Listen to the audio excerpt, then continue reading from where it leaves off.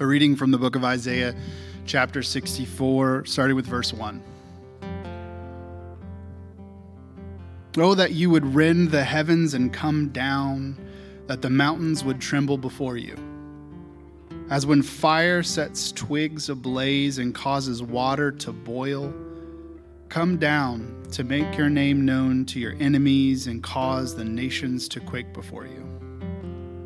For when you did awesome things that we did not expect, you came down, and the mountains trembled before you. Since ancient times, no one has heard, no ear has perceived, no eye has seen any God besides you, who acts on behalf of those who wait for him. You come to the help of those who gladly do right, who remember your ways. But when we continued to sin against them, you were angry. How then can we be saved? All of us have become like one who is unclean, and all our righteous acts are like filthy rags. We all shrivel up like a leaf, and like the wind, our sins sweep us away. No one calls on your name or strives to lay hold of you. For you have hidden your face from us and have given us over to our sins. Yet you, Lord, are our Father. We are the clay, you are the potter. We are all the work of your hand. Do not be angry beyond measure, Lord. Do not remember our sins forever. Oh, look on us, we pray, for we are all your people. The word of the Lord. Thanks be to God. A reading from Paul's first letter to the Corinthians, chapter 1, starting with verse 3.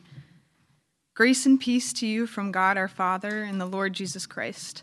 I always thank my God for you because of his grace given you in Christ Jesus. For in him you have been enriched in every way, with all kinds of speech and with all knowledge, God thus confirming our testimony about Christ among you. Therefore, you do not lack any spiritual gift as you eagerly await our Lord Jesus Christ to be revealed. He will also keep you firm to the end, so that you will be blameless on the day of our Lord Jesus Christ. God is faithful, who has called you into fellowship with his Son, Jesus Christ our Lord. The word of the Lord. Thanks be to God.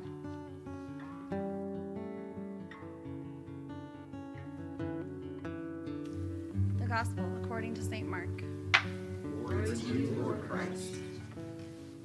But in those days, following that distress, the sun will be darkened, and the moon will not give its light. The stars will fall from the sky, and the heavenly bodies will be shaken. At that time, people will see the Son of Man coming in clouds with great power and glory. And he will send his angels and gather his elect from the four winds, from the ends of the earth to the ends of the heavens. Now learn this lesson from the fig tree. As soon as its twigs get tender and its leaves come out, you know that summer is near. Even so, when you see these things happening, you know that it is near, right at the door.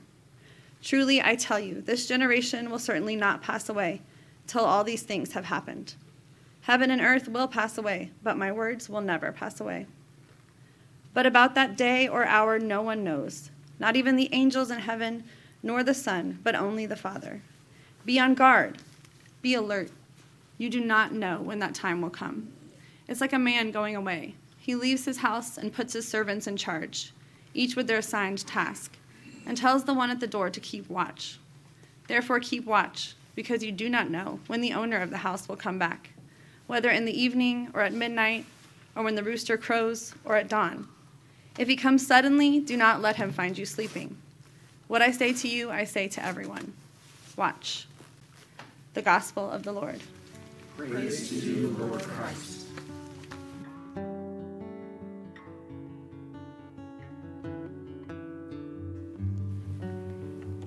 Good to be with you all on this first Sunday of Advent. It's good to see everybody this morning. Glad you're here. It was an interesting experience today as we gathered that you all got here early because of breakfast. And so we were still 3 or 4 minutes until we normally started. and everybody's kind of here and settled. And so I thought it was nice to have a reflective, peaceful moment before we begin. So if you ever want to get here early again, you are welcome to do that. That's not normally our style, but it would be a great new trend for the new year. Okay, moving on. So welcome to the season of Advent, and welcome to a new church year. Now, if you are new to the church calendar, and I know a bunch of us are, this historic church calendar, many of us come from churches and traditions where we didn't really observe this. We didn't really celebrate this. So if you're new to the church calendar, the year of the church begins at Advent. So this is the first Sunday of a new year. So Happy New Year, everybody. So we live into this season of anticipation and longing. Now, this gets a little confusing for us because everywhere around us right now in our world, everybody's celebrating the Christmas season, all right? Or the holiday season, which even though it seems to start earlier and earlier, it kind of begins sometime after Thanksgiving. People start getting into this mode. It's characterized by holiday shopping. That's the main thing about the Christmas season. Christmas lights showing up on roofs. I put mine up this couple weeks ago. Trees in living rooms, holiday movies, peppermint-flavored drinks. Yeah, it's wonderful, isn't it? This form of the Christmas season, though, is interesting because the way it's celebrated culturally, it's always really been driven by commercial interests, by buying and selling. That's kind of how our world tends to work. In fact, if you look at our history of the United States, Americans didn't really celebrate Christmas at the beginning. It was a long time. It was the 1800s, well into the 1800s, before Americans started to even celebrate Christmas. In fact, you may not know that A Christmas Carol, Charles Dickens, right, was one of the reasons why the holiday came back. People started celebrating it again.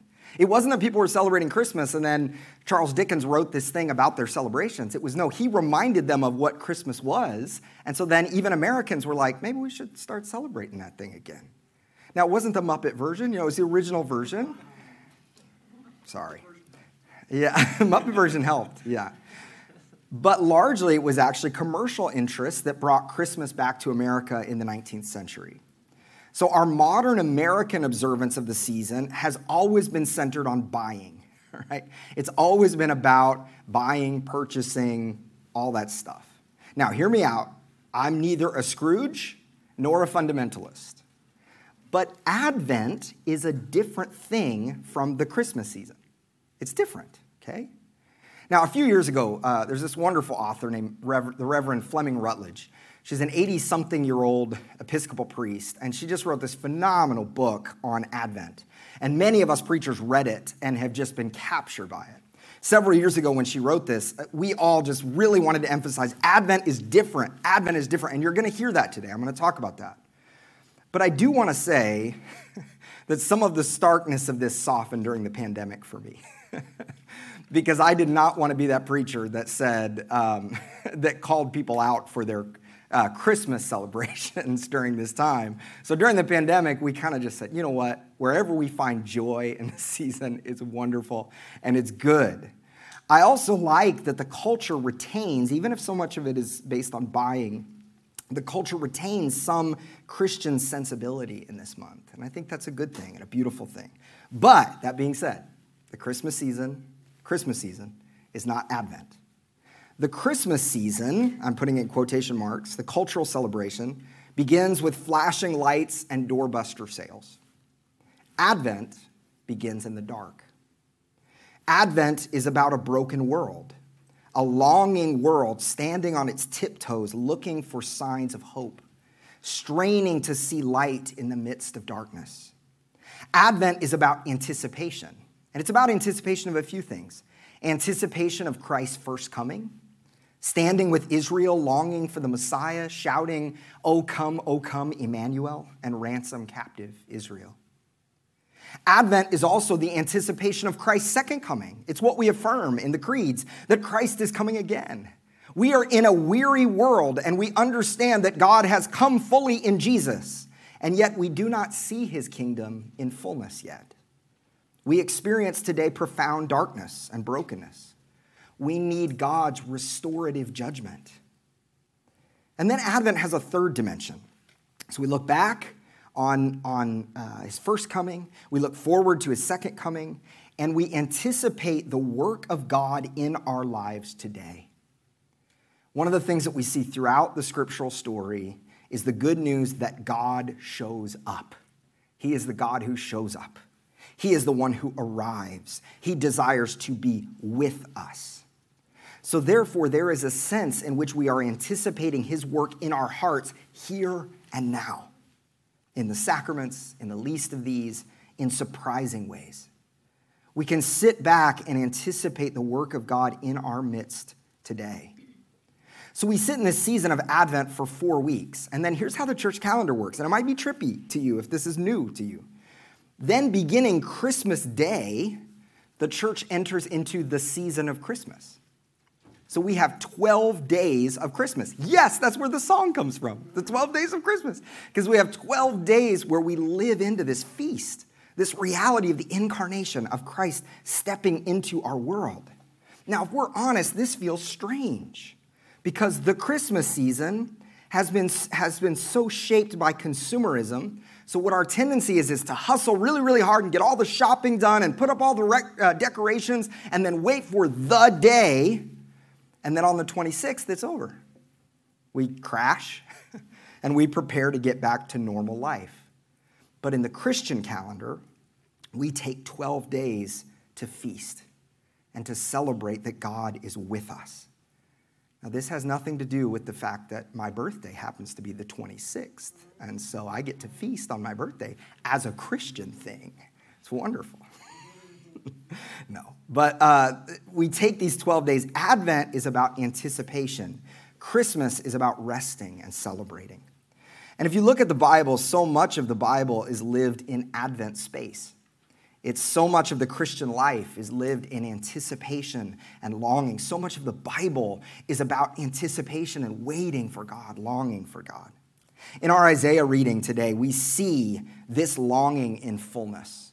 Oh, that you would rend the heavens and come down.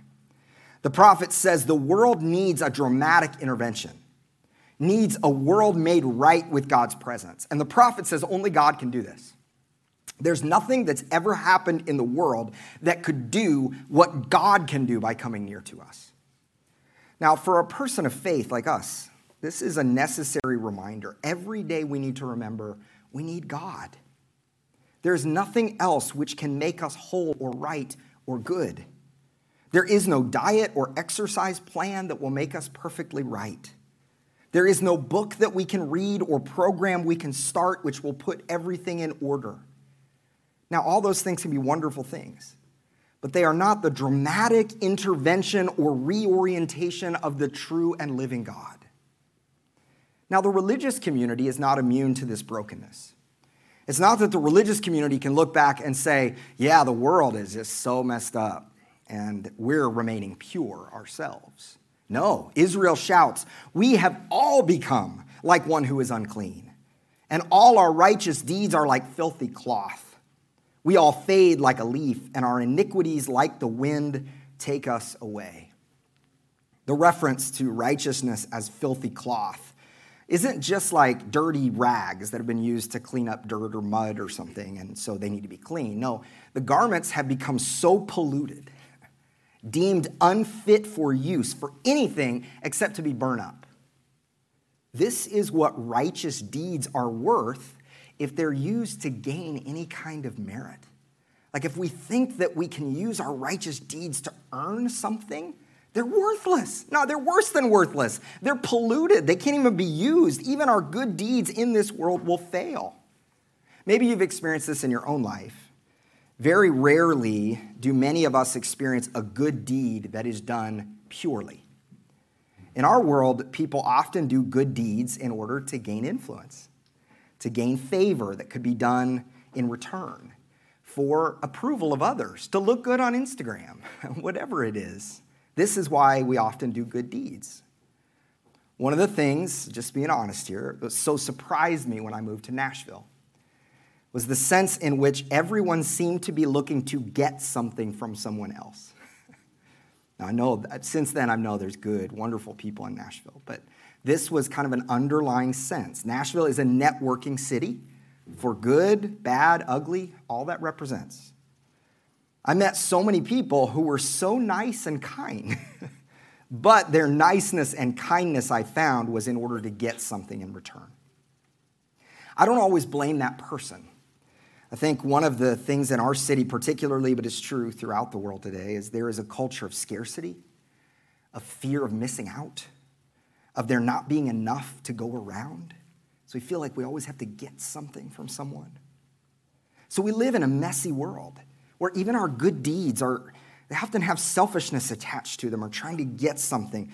Does that mean that we shouldn't do good deeds if they're messy? Does that mean we should look at ourselves and go, I've got a little bit of selfishness in this, so I just shouldn't do a good deed at all? No, not at all. But what this reminds us is they're signs that those good deeds in and of themselves are never enough. We need intervention. We need God. Fleming Rutledge writes about how churches often brag about ourselves. That's a tendency. So she says, quote, "We're a friendly, welcoming, warm, inclusive, embracing, Bible-based, Spirit-filled, Christ-centered fellowship doing all sorts of great things in our community." That sounds familiar, doesn't it? Or at least pieces of it.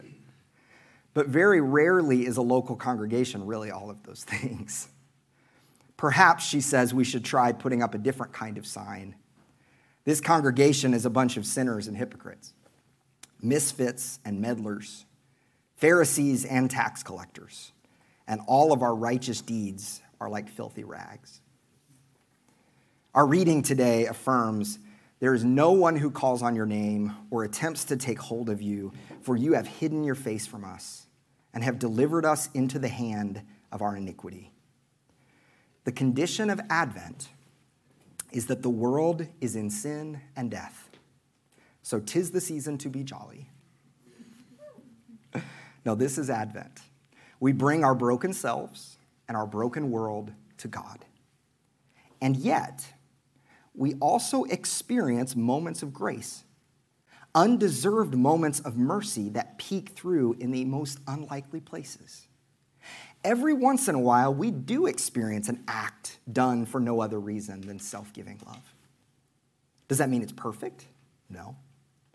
Does that mean that those good deeds somehow earn salvation? No, of course not. But they are signposts of God's grace, the God who always shows up. So why does God wait so long to return and make all things new? Why not just make everything right at the first Christmas? Or at least at the resurrection, right? Like that's when everything should be new. Like, why is all this waiting? Well, I don't really know. But I do know that something happens in waiting. As we wait, sometimes all that we know is that there's this rumor, there's this hope, there's this expectation that he will return. And Christians are the people of the rumor. We're the people of the whispers.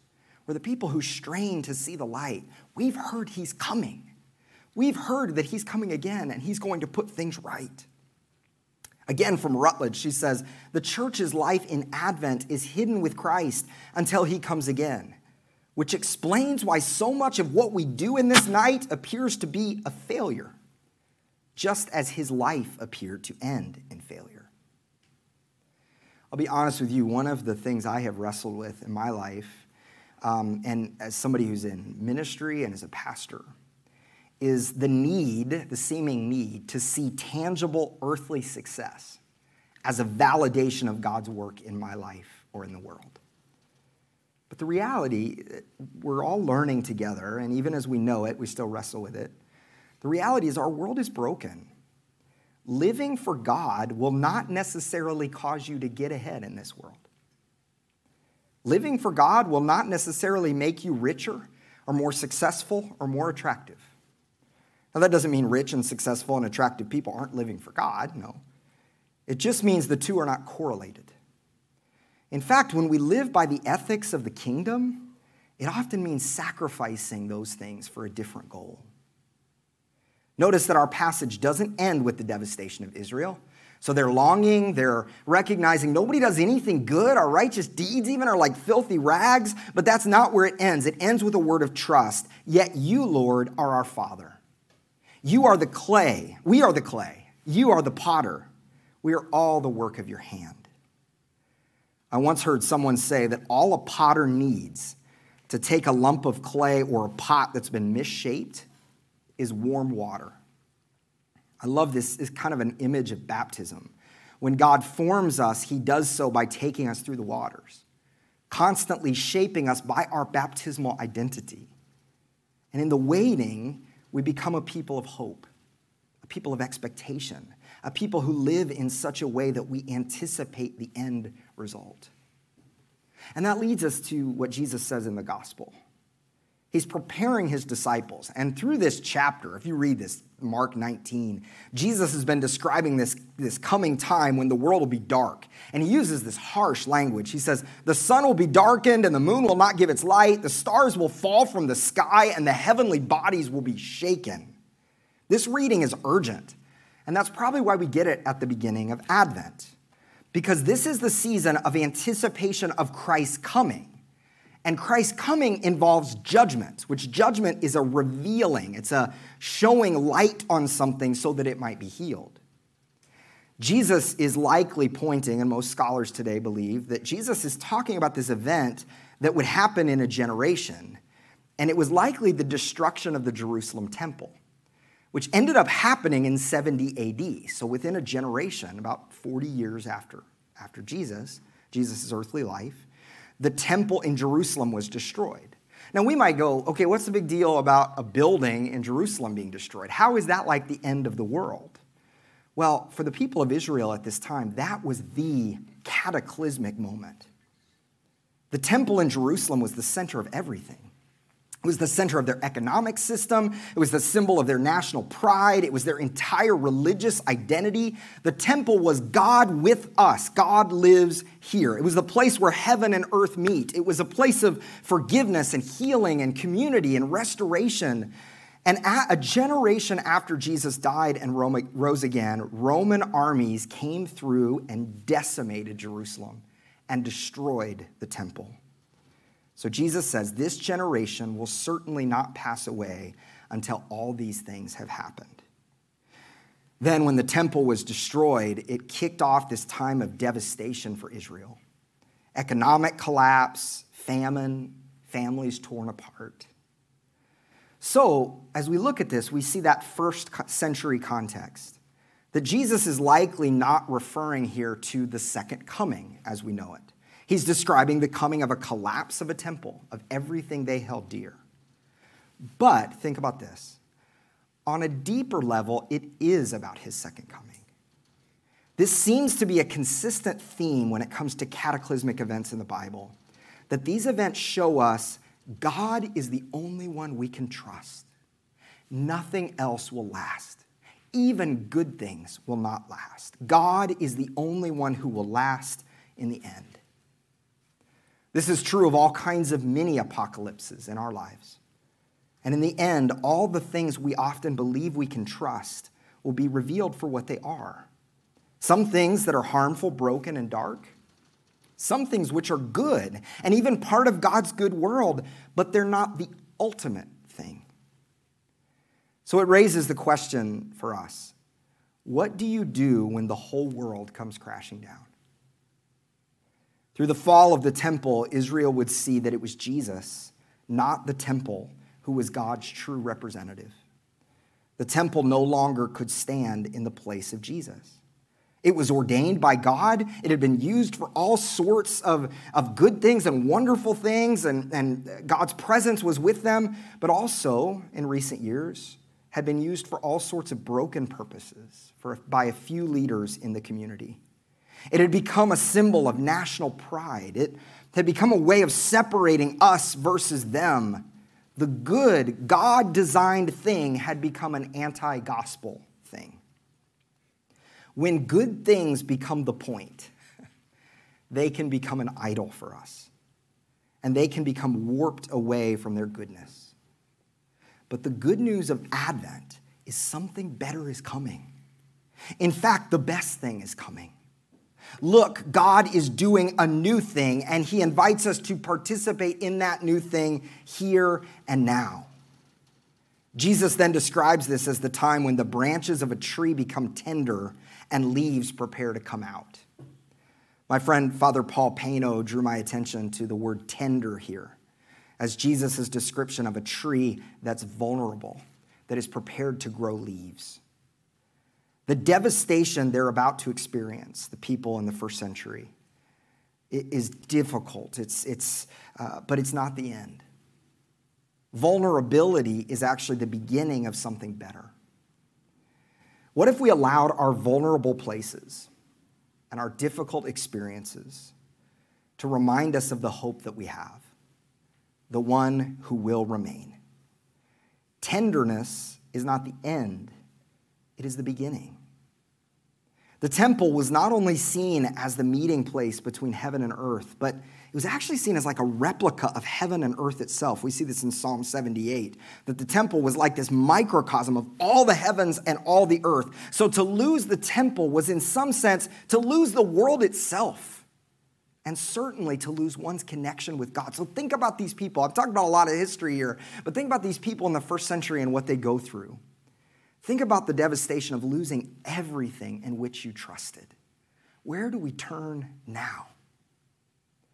Gregory the Great, one of the church fathers, points out to us that the heavens and the earth seem like the thing that could never go away. It's everything. And there are particular things in our lives today that feel like everything in our given moment. By contrast, words, they're nothing. Like I could say one thing today and nobody listens to me. Those words are gone, right? Forever. They're fleeting. They're spoken and they're just gone. Well, in Jesus' description, he gives a reversal. He says, heaven and earth will pass away, but my words will never pass away. His words, the words of Jesus, are more real and true and lasting than anything else, than heaven and earth themselves. Now, many of you, and I know some of your stories, many of you have experienced times of great shaking in your life.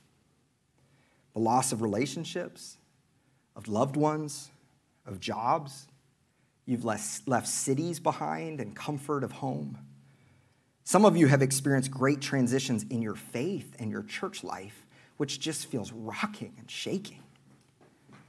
Now, most of the pain we experience is not the result of direct judgment of God. No.